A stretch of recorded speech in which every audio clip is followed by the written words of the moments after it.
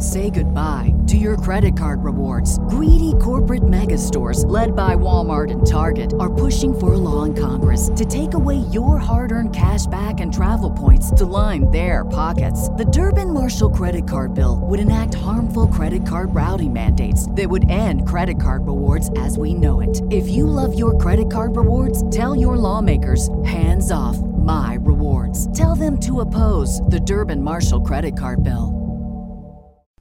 Hey gang, Kevin Goatee here, Gutting the Sacred Cow. How are you? Episode 42 is here.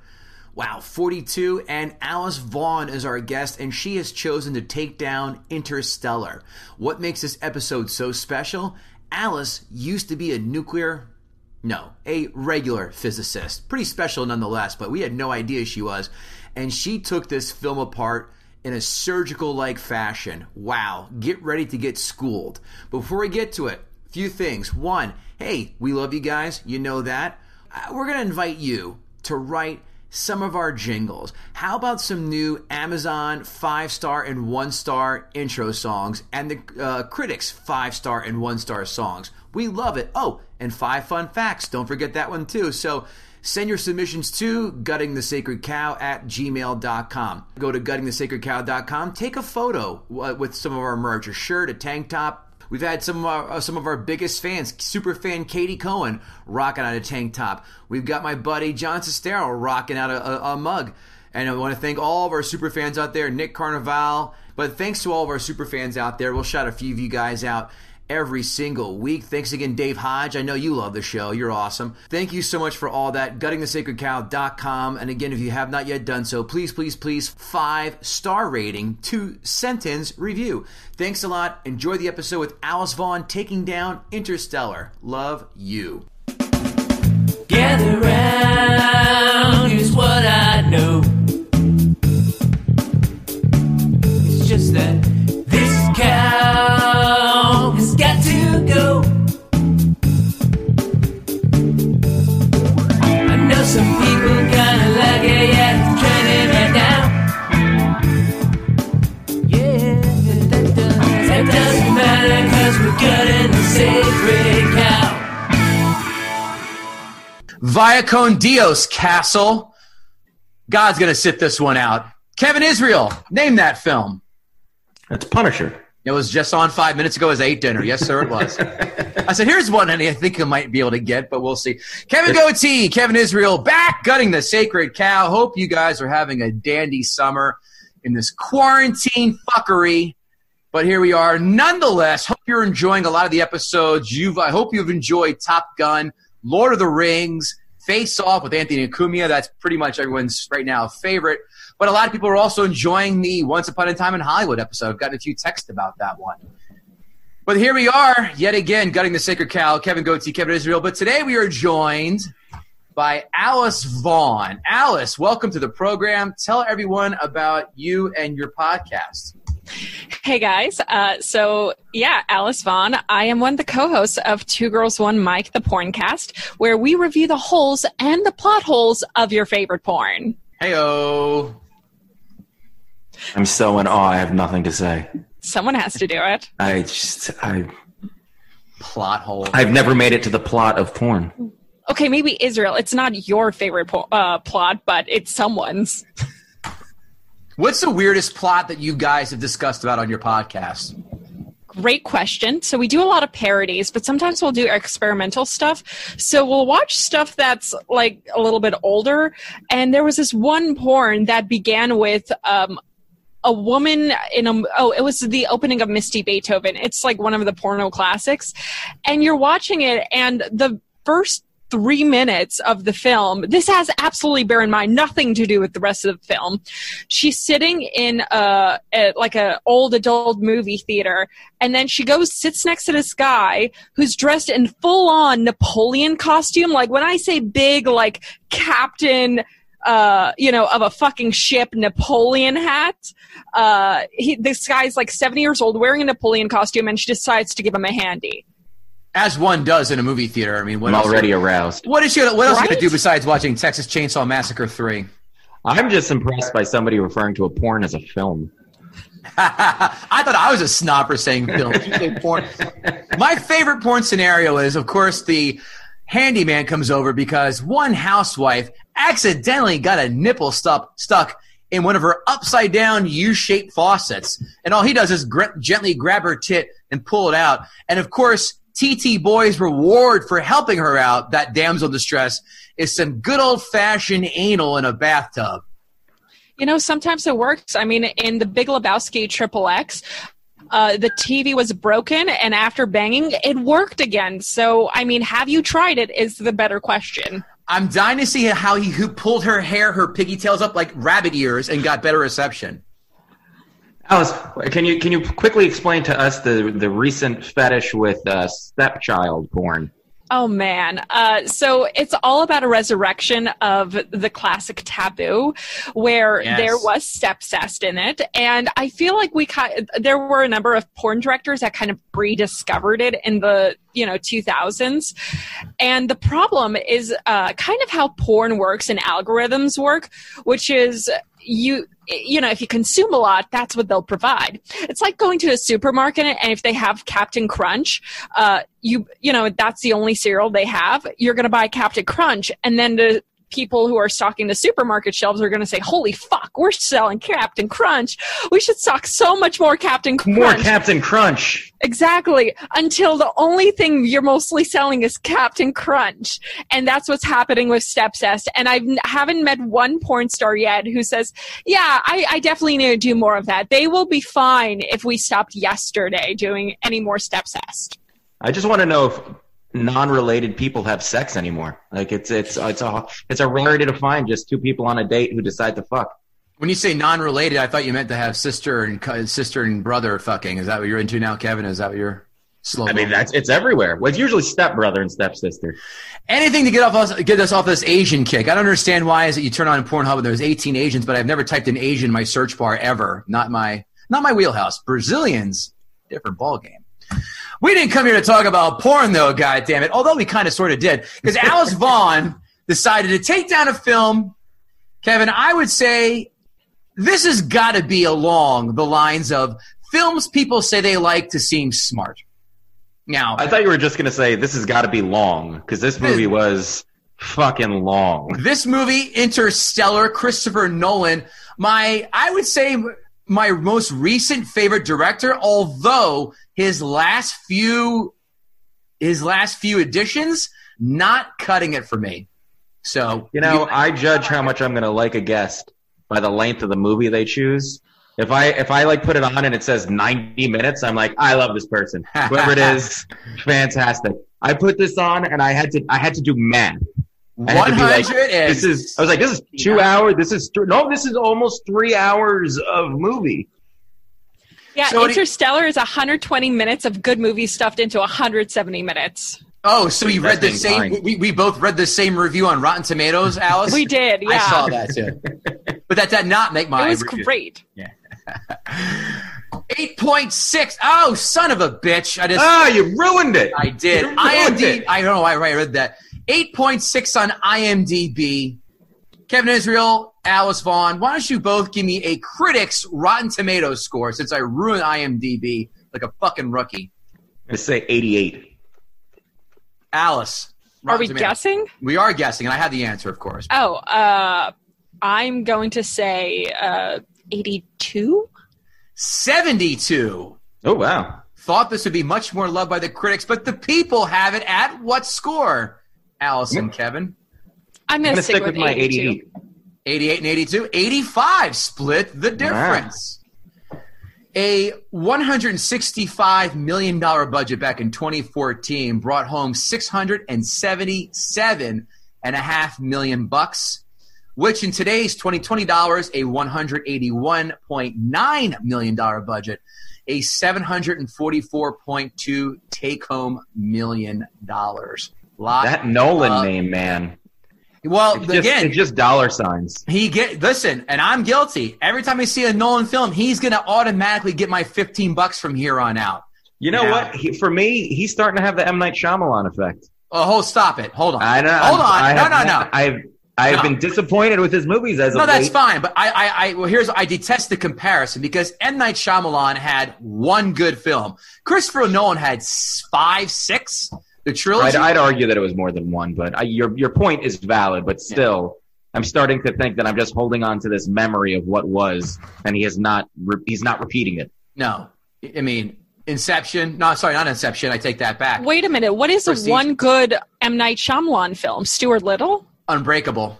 Oh. Unbreakable was a great movie. Yeah, and everything else I think has been shit. But fair enough. That's fine. Next section, quotes. Kevin Israel. I don't have a quote because I don't never heard anyone want to or ever reference a single line from this film. And the quotes I saw on IMDb were just not that special.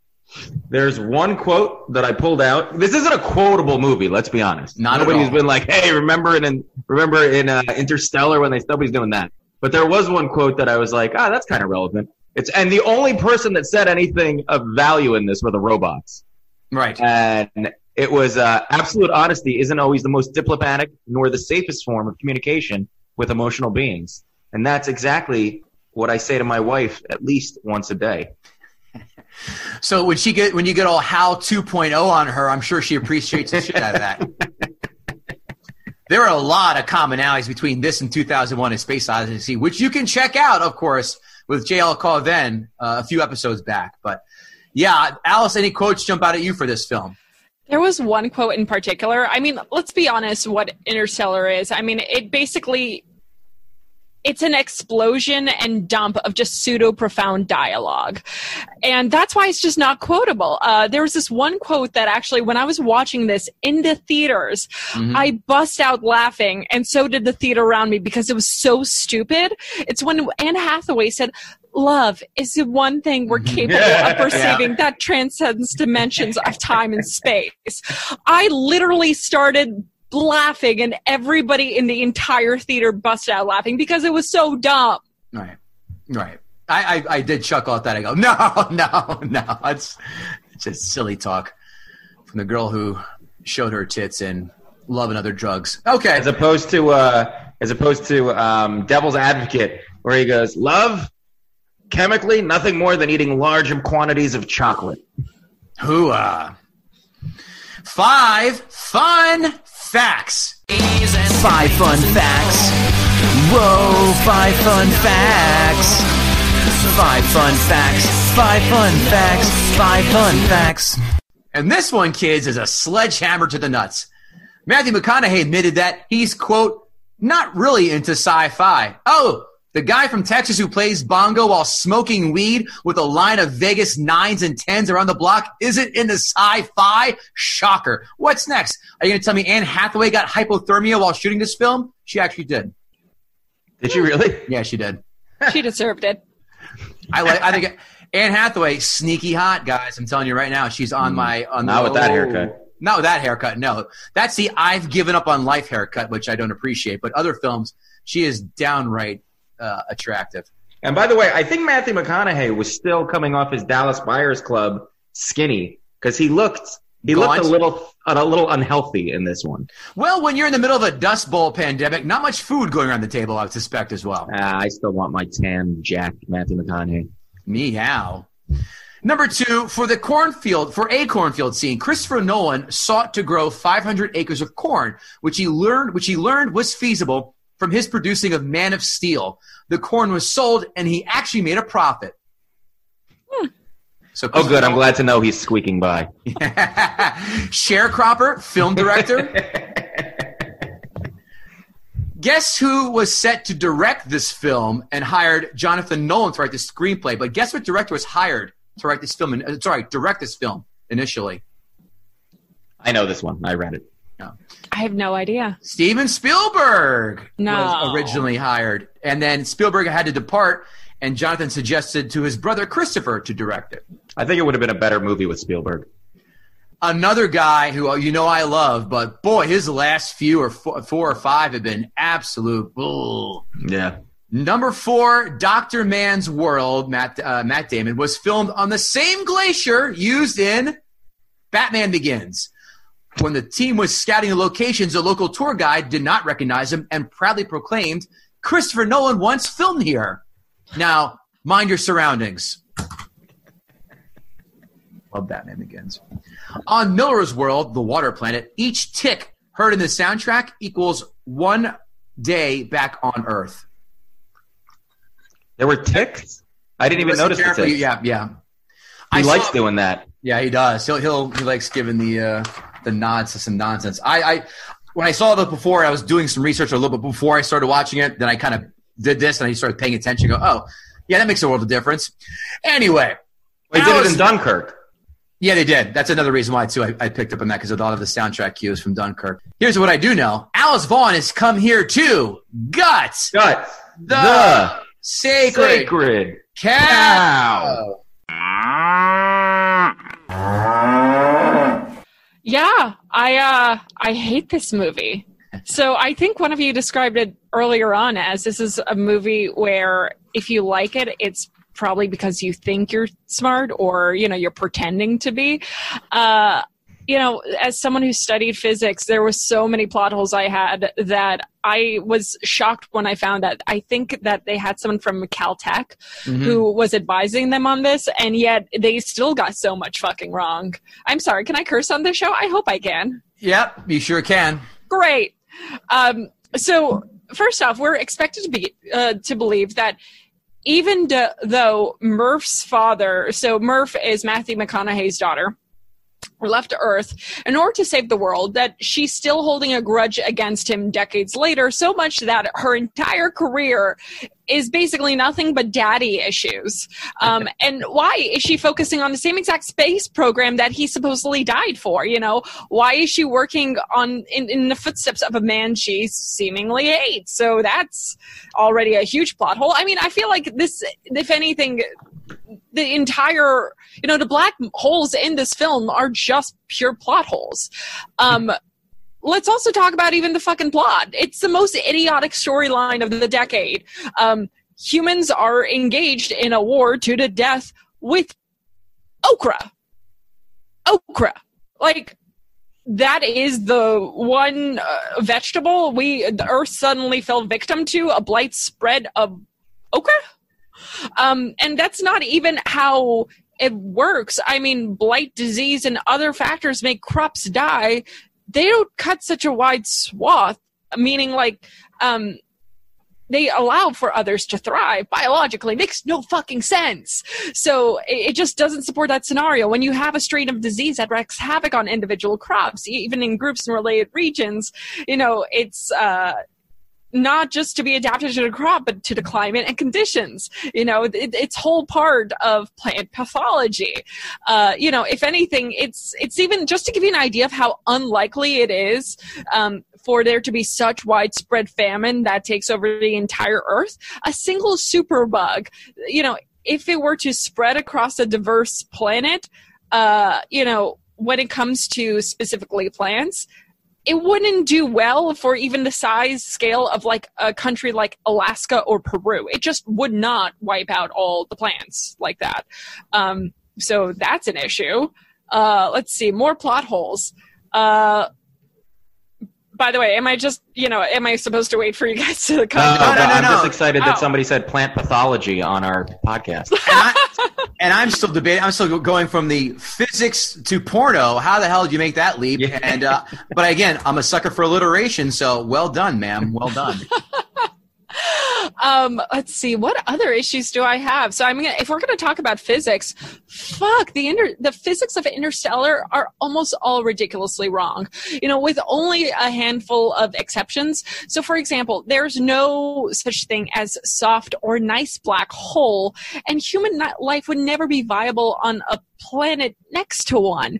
The radiation and gravitational stress would destroy any possibility of life. And then on top of that, do you guys know why a black hole is called a black hole? Because it sucks all light into it. Yeah. Yeah. Because no matter. Exactly. No light escapes its gravitational pull.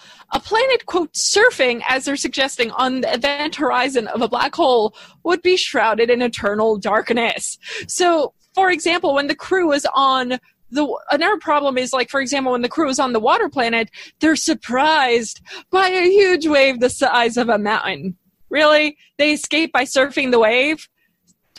No, the gravity on that planet was much higher than Earth. So you would think that they knew what they were doing. No, because a wave that size would suck the crew and the ship way into it before the actual wave struck them. Watch any wave on any beach, and you'll see how the water is sucked away from the beach long before the actual wave. The effect is amplified with the size of the waves. There's not really an exception.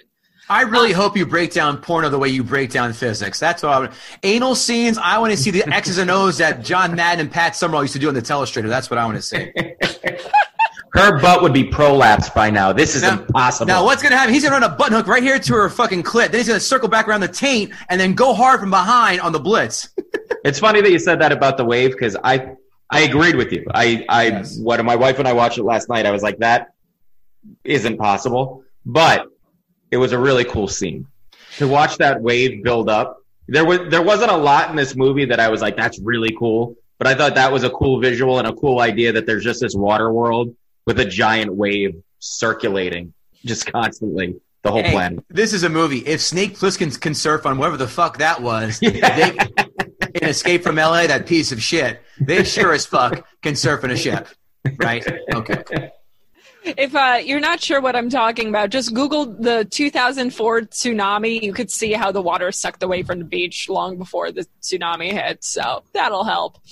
But another physics flaw that I saw, and, for brevity's sake, I'll mention one more thing, which is ammonia. Matthew McConaughey's character lies on an alien planet with ammonia for atmosphere. Guys, do you know we can't breathe ammonia? It's poison. Yes.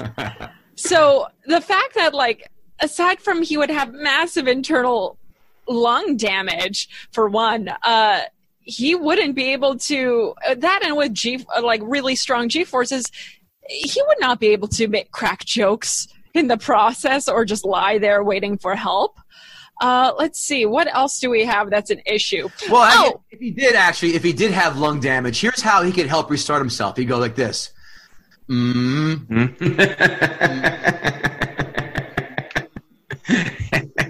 I love that scene too. I do too. And we did Wolf of Wall Street on this podcast too. Sorry to interrupt with the joke, but God damn it, it was a perfect time to do it. Hey, I'm used to interruptions. I allow them all the time. Gosh, another thing that bothered me actually from the point of physics is actually, if I think about it, why the fuck is Matthew McConaughey's daughter scribbling away physics equations on a big blackboard? Guys, that's not how theoretical physicists work. They use computers like anyone else. Eisenstein and Oppenheimer sometimes are shown, like in film clips, scratching away on a blackboard, but that's for educational purposes. Their actual work was done in notebooks. Wait, I saw Good Will Hunting. I was just going to say that. I was waiting for a break. I was going to say Matt Damon did a fucking chalkboard at MIT. I know how this works, ma'am, and it's on blackboards, and don't rob me of that belief. Oh, man. Well, here's something that will disappoint you then. Just because you've worked something out, a theoretical problem, you're nowhere near to actually being able to make practical use of it. So, for example, in the film, they find the key, quote, to solving a physics equation using a singularity from a soft black hole. Again, all bullshit. This doesn't mean you can actually implement it in practice. So, for example, the theories of quantum mechanics allow for teleportation. We've known this for a long time. We don't have the technology to enable teleportation. Nightcrawler from the X-Men sure as fuck does. Just saying. I'm just excited that teleportation is possible. We have an equation for it. And then saying there's a chance. There may be a chance for that, but there are definitely no chances when it comes to the wormhole itself. So apparently NASA has been able to find out in this film via drones and suicide missions that it leads to 3 different solar systems with 3 different possible habitable planets. Okay, questions. Number 1, how does the crew of the film's spaceship know how to navigate inside the wormhole? You just go. Blind luck and gut feeling, just like Han Solo did when he did the Kessel Run in under 12 parsecs. This is Matthew McConaughey. You just go. Yeah. Fuck it. Probably because they clearly say that they're going to a certain planet before leaving the wormhole. How do they choose this if the wormhole has one entrance and 3 exits? I'm actually glad that you mentioned that, because I know nothing about physics. But when they did their little folding the paper explanation of how a wormhole works, if that's true, then when they went in one side, they should have come right out the other. There would have been no tunnel that they traveled through. It should have been an instantaneous, we're here, we're now there. And they did that, I think, just for effect and to nod the pile of shit that was 2001. But I won't get into that. Yeah. They could have drawn a straight line like Doc Brown did in the alternate 1985 to explain time travel that way. That would be a lot more palatable. And then on top of that, then, if hypothetically there is only one exit and they have to travel between solar systems on the other side, how do they do that in a time allotted to them? Because the best case scenario is that the solar systems with the 3 different candidate planets lie 1 light year apart from each other. Super freaking unlikely. It would take the crew months to travel from Earth to Jupiter, therefore take them decades, if not centuries, to travel from one system to the next. Yeah. So that's another clear issue I have. Let's see. Michael Caine, of course, as usual, Michael McConaughey, the best pilot he has, that he's trained for his entire life, he allowed to go off and become a farmer, which is kind of what you do with your best employees, I guess. You're in the Gifted and Talented program in Iowa. You get to be a potato farmer. And hey, to add to that, I know for a fact that anytime you break into a high secure federal facility, that they immediately give you a job. Yeah. Right? And who knew that, only discovering he only discovered a secret NASA base because he himself in a parallel universe in the future told himself to travel to the NASA base's coordinates, which is just, down the street from his house. Binary, too. Amazing. Yeah. God. And then I guess another huge issue I had was also when it came to the Anne Hathaway character at the very end, what they did to her character, which was, at some point they basically said that her character was to operate under the assumption that it was up to her to raise a new human race. And Matthew McConaughey at the very end of the movie rushes off to help Anne Hathaway raise, this new human race. Look, guys, at some point, NASA's best case scenario would have been, giving 4 or 5 people raising the task of hundreds of space babies alone. Look, the plan's not just unreasonable, it's ridiculous, and I may no longer be a physicist, but I'm a 30-year-old woman. Raising 1 or 2 children already is kind of a big deal. How do you manage that if you're raising like dozens at a time? She had that robot guy. Yeah. The Square. The worst looking robot ever designed. The guy who makes Johnny Five look like Optimus Prime. Jesus Christ, that was pathetic. Yeah, this is not possible. I'm sorry. There's time to kill on that ship for, as Alice said, months as traveling. You don't think McConaughey said, well, might as well start fucking, right?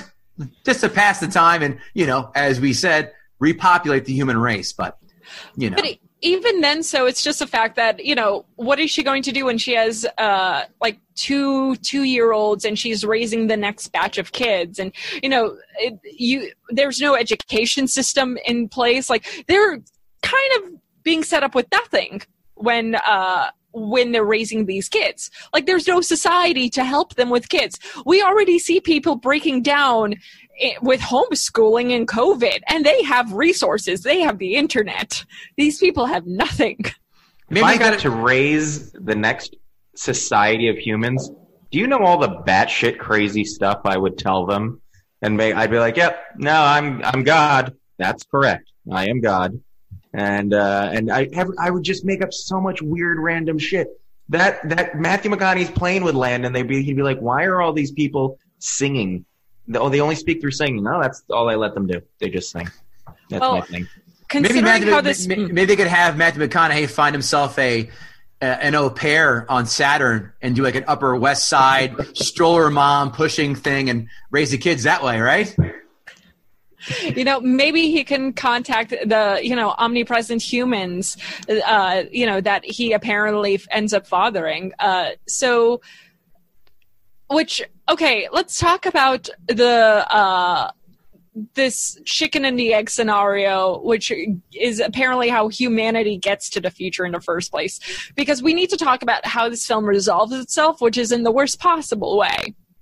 So, if omnipotent humans need Matthew McConaughey to communicate the secret of love to his daughter through a library Morse code system in order to save humanity, how did that future race, ostensibly founded by McConaughey, come to exist to begin with?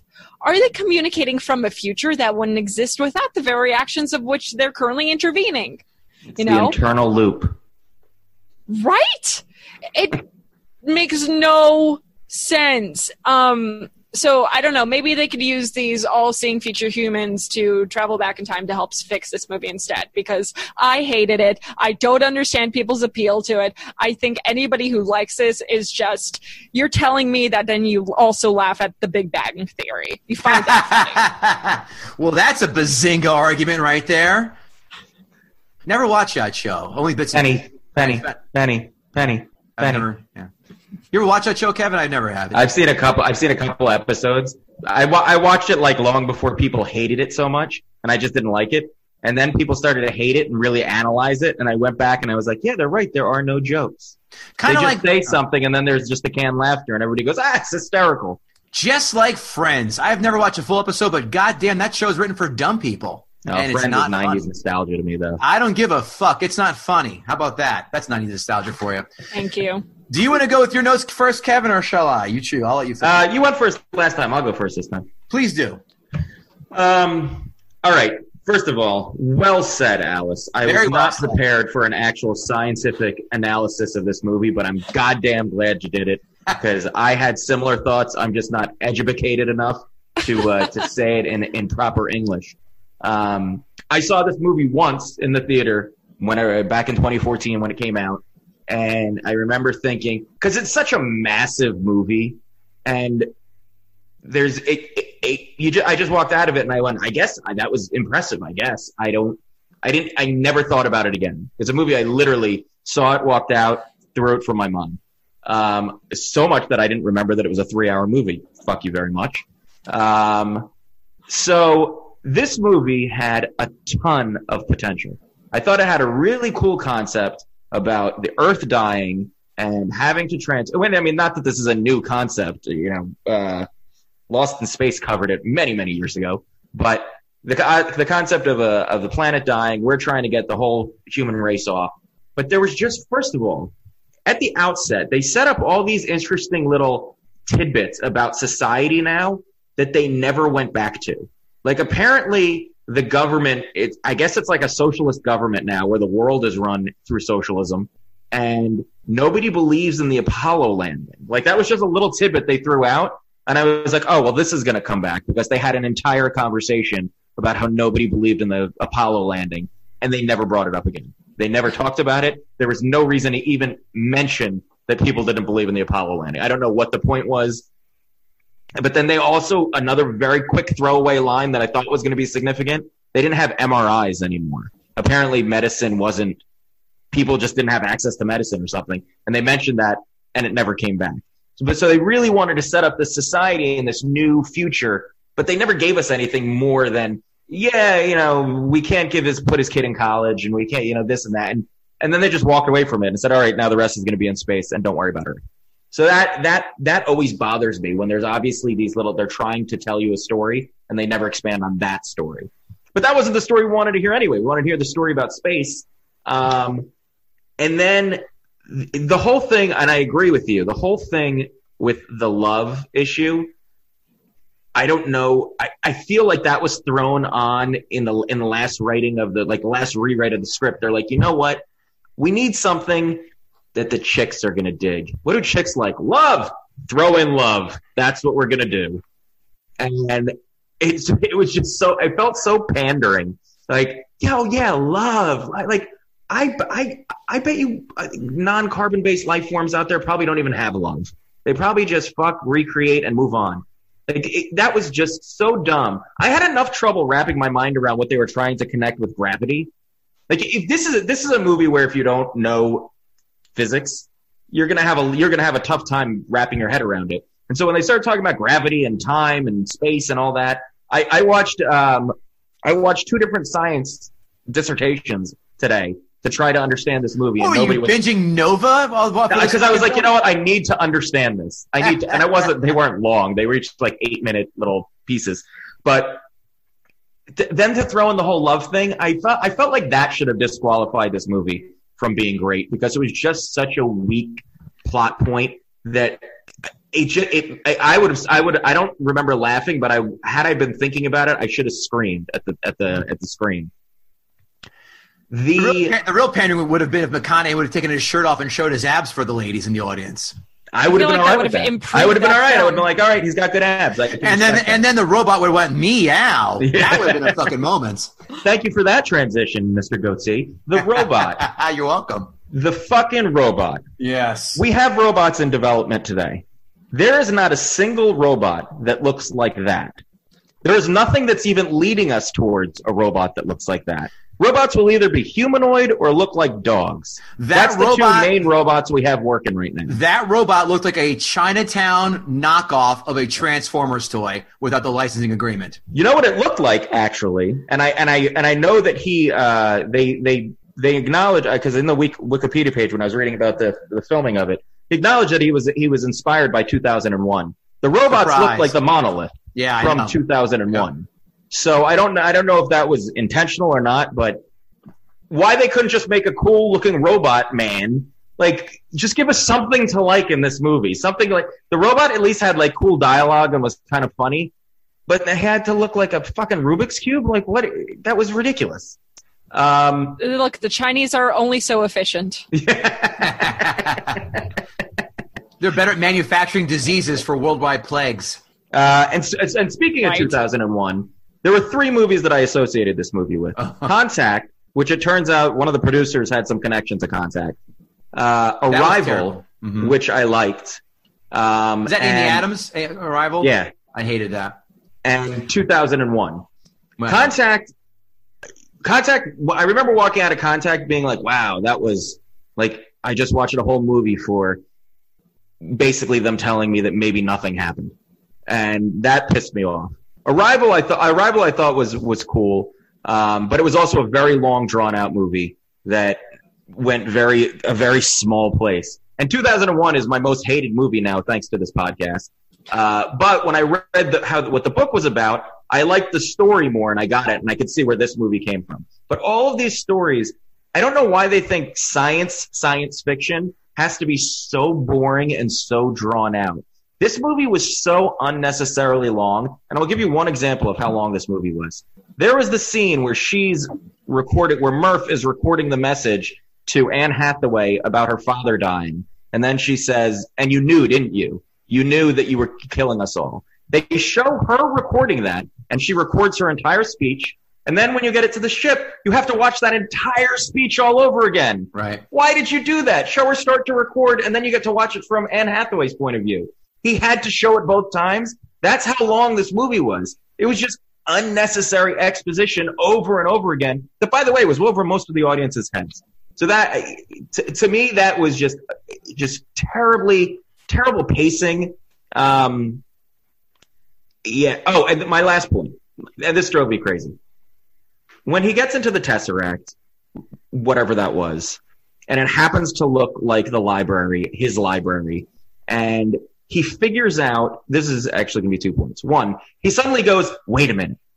They're not aliens. They're us. Where did that come from? Where did that epiphany suddenly come from? He had nothing. There was no new information that was given to him to realize that, other than him just being like that whoa surfer where he's like, whoa, I figured it out. It's us.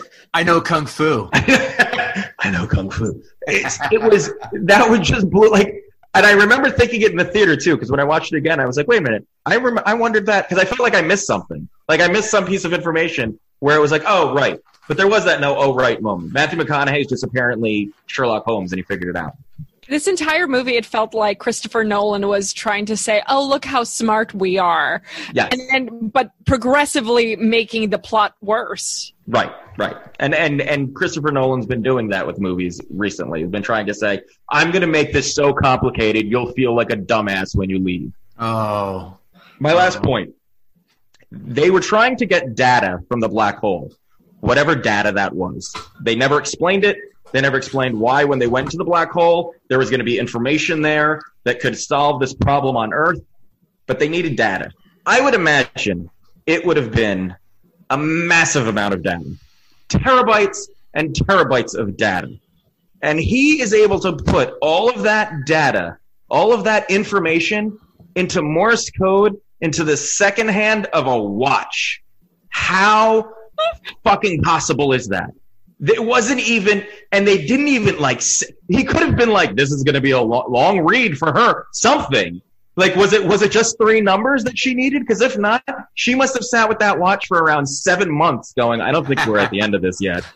That was the dumbest, absolutely dumbest in the fucking watch. That alone is why I hated this movie so much. Because they couldn't even give like a decent explanation of how they got this information, this unquantifiable information. The whole movie, you're right, Alice, you're 100% right. This whole movie was one giant black hole, plot hole after another. Nothing brought it together. I feel like Matt Damon wasn't billed in this movie because he saw it and was like, you know what? I don't need my name attached to this. So yeah, I hated this movie, and unfortunately, Alice, I hate you for making me rewatch this movie. 1 through 10, give me a number. 3.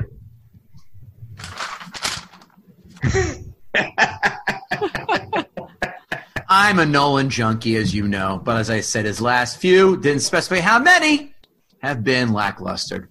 But I'll start at the beginning, as I always do. The first thing I notice, if I ever wake up from dying, and I don't believe in it, but if I am reincarnated, if I'm reincarnated as a farmer, the first thing I do is wake up and go, yeah, this sucks, and move the fuck out of farming, because that's boring. I loved the hillbilly textbooks of the fake moon landing. How you laughed at Anne Hathaway, I laughed at them shaming him for a fake moon landing in a textbook, and him going, fuck you. I'm actually a progressive guy who thinks with technology and science. Every time I see John Lithgow, I revert to him shooting at Sylvester Stallone on the top of a mountain. I don't know about you folks, but that's how I think of John Lithgow. Wow. Cliffhanger. Yes. I love how Matthew McConaughey looks at piles of dust and says, oh, binary coordinates. That's the answer. Why? They really did make him out to be like a genius, and he didn't even try to act like a genius. Let's look at an anthill and go, there's a cure for COVID. Anne Hathaway can chop off most of her hair, but she's still in my top 10. I don't give a shit what you fuckers say. I still think she's the bee's knees. Minute 31, I just said to no one in particular, I don't give a fuck.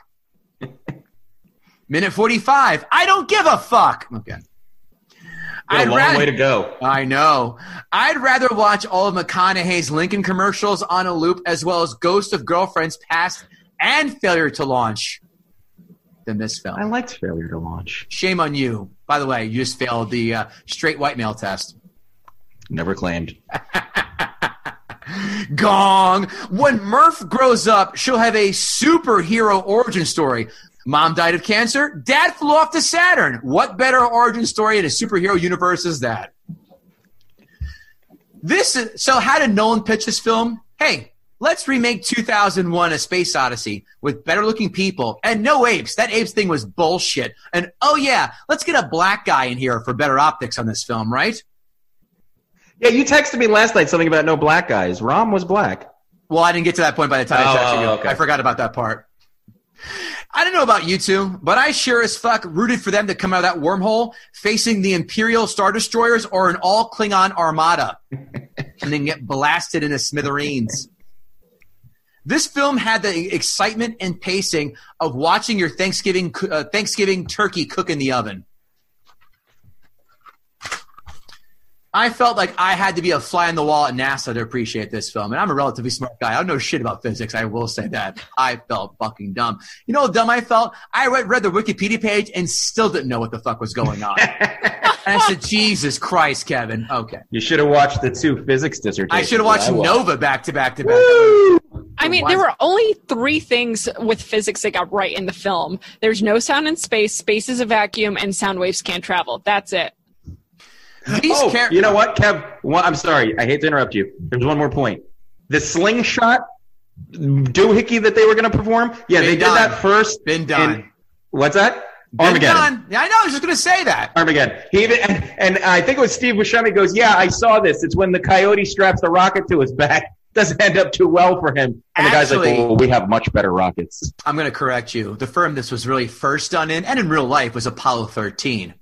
Nanny boo-boo, stick your head in doo-doo. That's right. These characters have the charisma of a water park employee. Go. Go. Go. Go. Even, I already said that one. Enough of the don't go into that gentle night fucking analogy. You know who did that one best? Rodney Dangerfield, Back to School, 1986. Look it up. Feels this was just made for NASA. Already said that one. And now we're trapped behind a bookcase. Oh, it comes so full circle. I love Nolan. I saw this in the theater. In fact, I'll tell you the origin why I saw it. I got mad because at my old job, they reassigned me to a district I did not want to go to. And I said, I'm done for the day at 10:45 in the morning. And I went to go see this. And I go, you know what? I wish I was still working. This movie was not that good. And I just kind of Men in Black neuralized it and forgot about it. But people still defended this film. And I said, didn't grab me.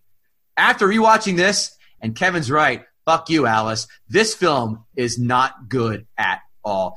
2 out of 10. I don't care what you say. Everyone who says they like it, you might as well put them in the same category as Lebowski, 2001. All these films that you want to seem smart at and you want to seem worldly and you want to, turn your nose up at people who go, I like reading fiction once in a while, or I work at a fucking Barnes & Noble. No, I'm not buying that. You're not a real person. You're the last person I want to associate with. No one ever likes this film and is honest about it, unless you're trying to get in someone's pants. That's the fucking truth. And if you're trying to get in someone's pants, chances are they're not a physicist. If you're trying to get in someone's pants that bad who loves this movie. Yeah, her wormhole or his wormhole must be a real delight. Okay. Alice, no porn spoofs to this one, huh? Thankfully, no. How about Intersnatch? I don't know. I'm just the funny guy, guys. All right. That being said, Alice, give me a score 1 to 10. What you thought of Interstellar? I mean, I would say half a point. Can I do that? You can. You can do whatever you want. Half a point is good. And, of course, this abysmally fails the remote test. Alice, the remote test is if you're flipping around on cable and this pops up and you go, holy shit, I love this part, or I love this film, and you drop the remote and go, I know what I'm doing for the next hour and 45. This film is an allergic reaction to the remote test. It's trying to change that channel as fast as possible. There's not one moment I would ever go back and go, I want to see that again. The only saving grace I can give this is Hans Zimmer's score. I love Hans Zimmer. I think he's great. But I don't have any of his music from this film on my phone. So I guess I'm a hypocrite after all.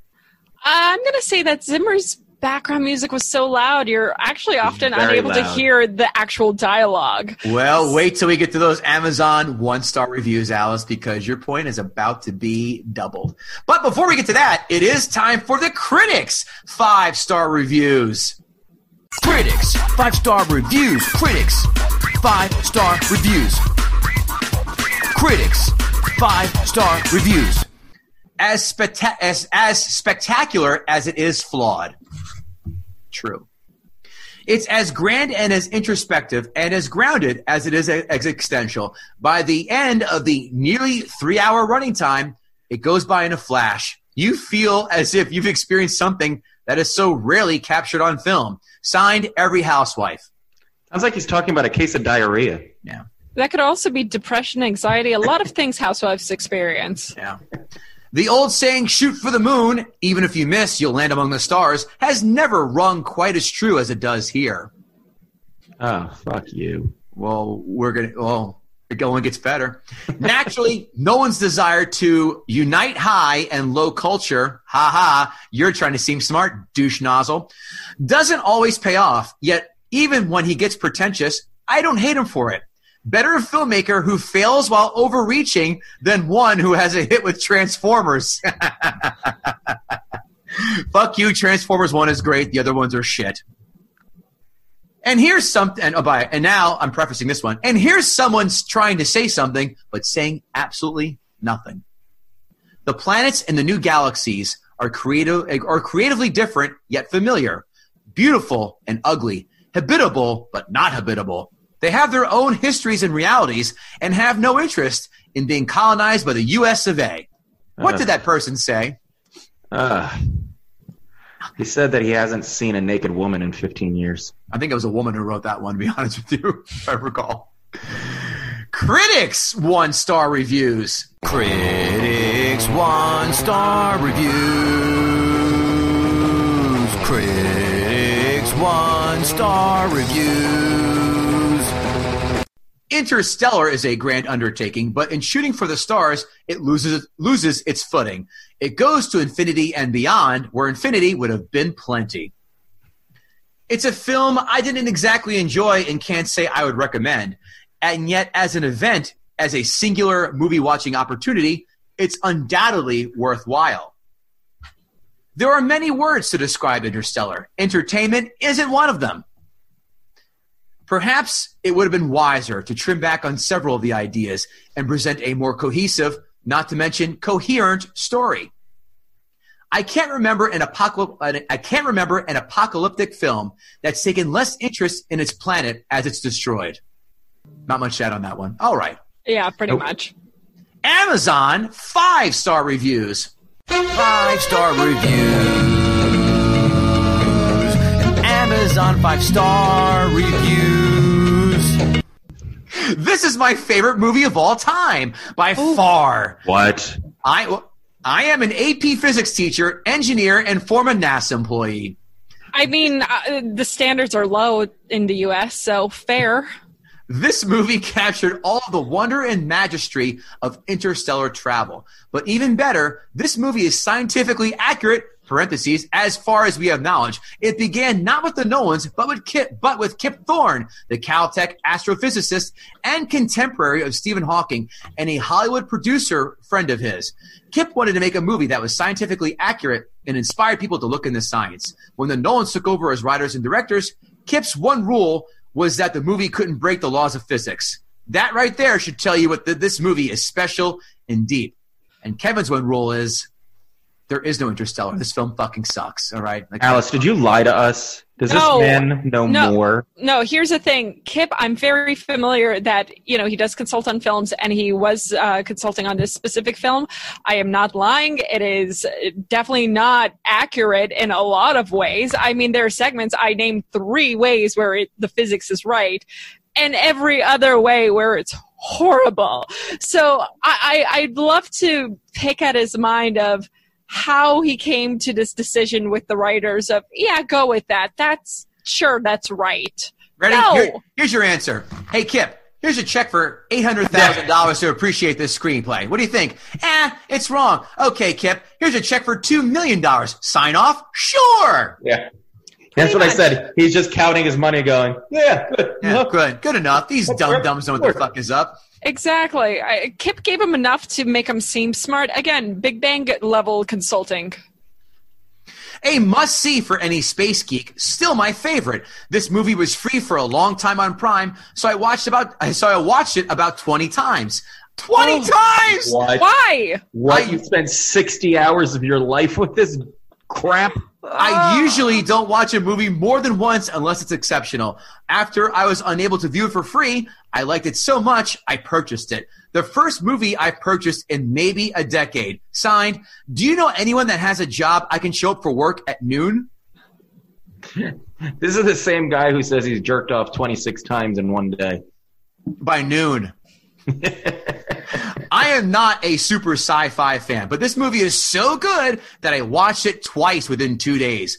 I watched it on my PC the first time, and what a difference when I watched it the second time on my 4K UHD TV, written by someone who uses exclusively size 4 font.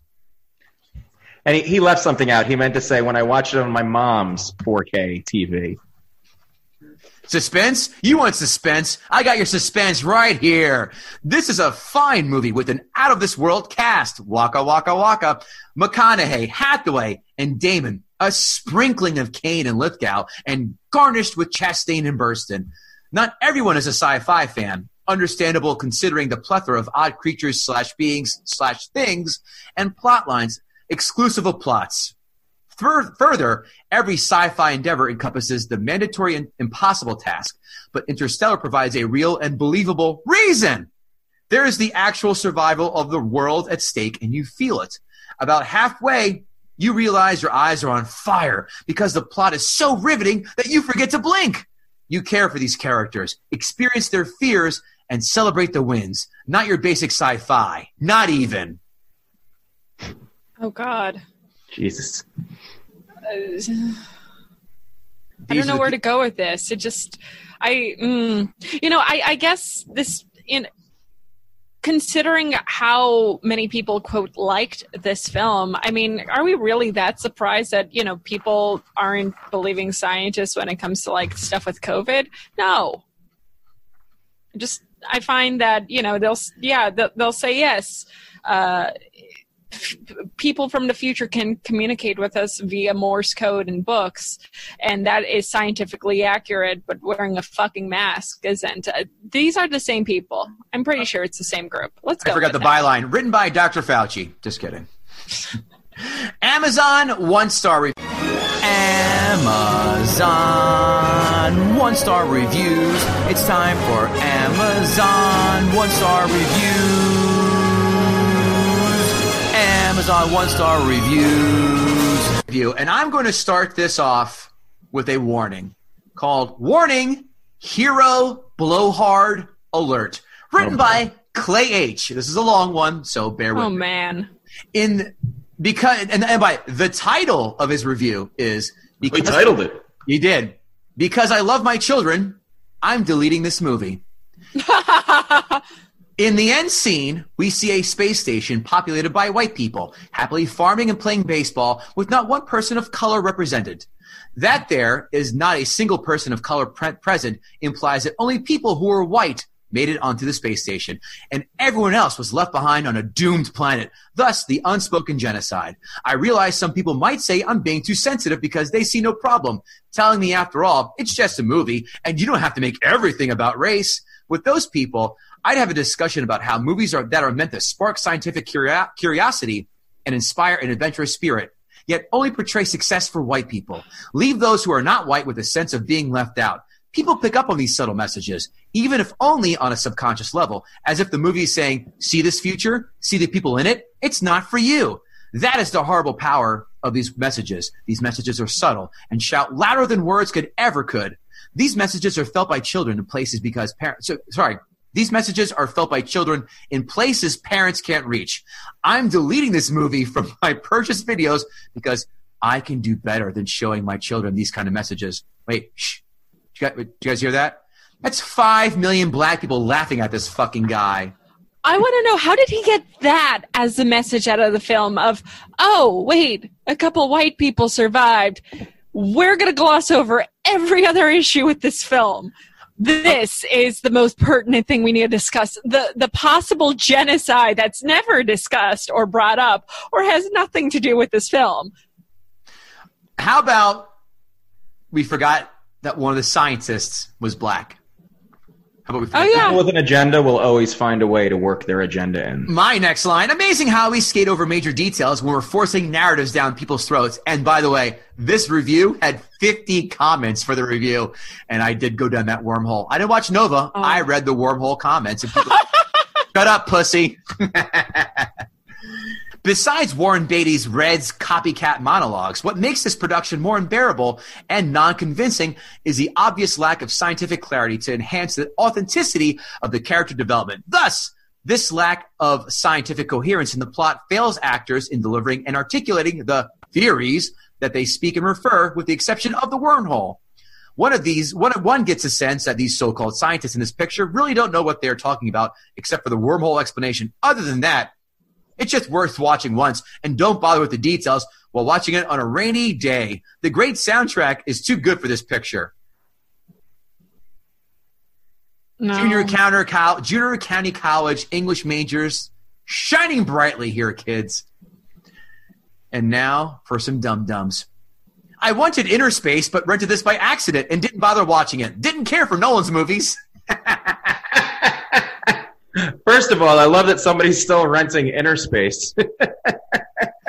Martin Short injected in some guy's asshole flying around. Dennis Quaid injected into Martin's asshole. It might have been a more enjoyable movie than this. What do you mean might have? It was.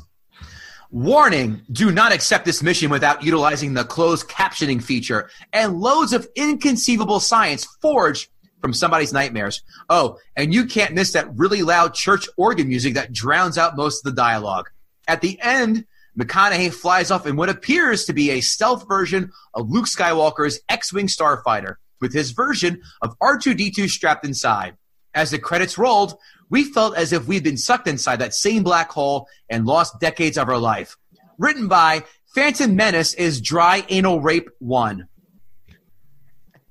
Speaking of the music, did you guys notice that not only did the music score never let up for those 3 hours, it was actually out of sync a lot of the time with the actual plot events? I didn't catch that. Yeah, there was a point where the music sounded overly dramatic, and it wasn't anything overly dramatic happening. And I remember thinking, they're just going to keep playing this music, like it's just never going to, no lull. I missed that because I was probably reading one of my books at the same time while watching this film, to be honest with you. As I do. I'm sorry, I have a couple more, but the headline, the title of this review, about as good as finding a press-on nail in your clam chowder. So we've got ourselves an open micer on us, Kevin. Unfortunately, as I watched, a few things stood out. A horrible plot that was thinly veiled criticism of people ruining the planet. How? It's a dust storm. How are they ruining the planet? Jesus Christ. As we screw everything up, I found that it was odd that the slam against people for ruining the planet at the same time. Other people insisted kids be funneled into certain career tracks. That's communism 101.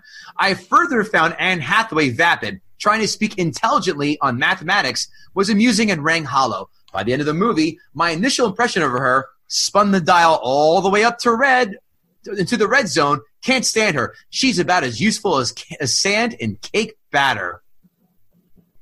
I've never heard that saying before. I've never either. She's trying to push her own, colloquialisms into our vernacular. Yeah. But you're not making that a thing. No, it's not. It's not passing the sniff test. And last, of course, always my favorite one. Bizarre plot and ending. Hard to follow at times. Cool special effects. Longview High is where McConaughey went to high school, but in Texas.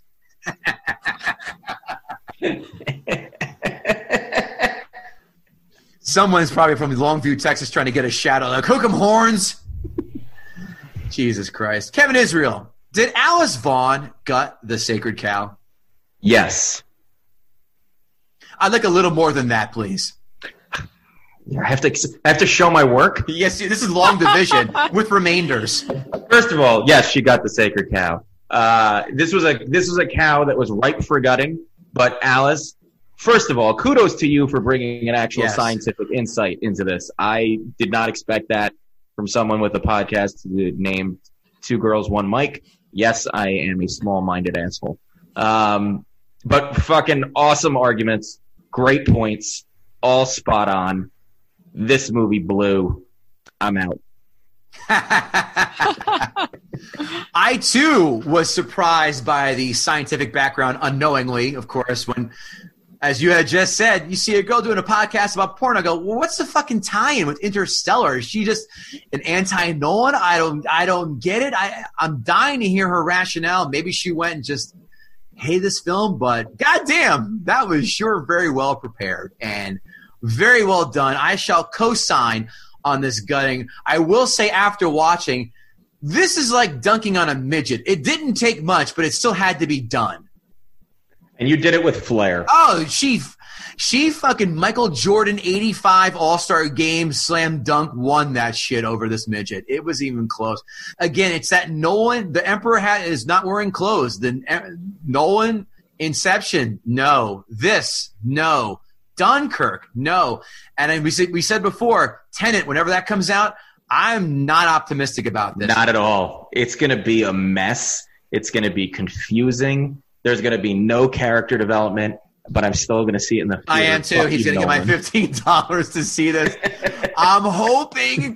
Then again, I'll probably walk out and go, didn't like it. And then people go, well, I liked it. Why'd you like it? Oh, okay. You just want to see because bullets went backwards into his gun. That's kind of cool. Ugh. Have fun at UCB. Kevin Israel, where can we find you? I have some comedy trickling in, a couple of live outdoor spaced shows, socially distanced and whatnot. Just did one. It actually went really well. So check my calendar on my website, kevinisrael.com. And if you're still scared of the coronavirus, which you should be, you can get my album safely from the comfort of your own home. The Struggle is Real on iTunes and everywhere else you get audio shit. Alice Vaughn, tell us yet again where we can find you. Guys, so you could find me on my own show, wherever you listen to podcasts, including this one.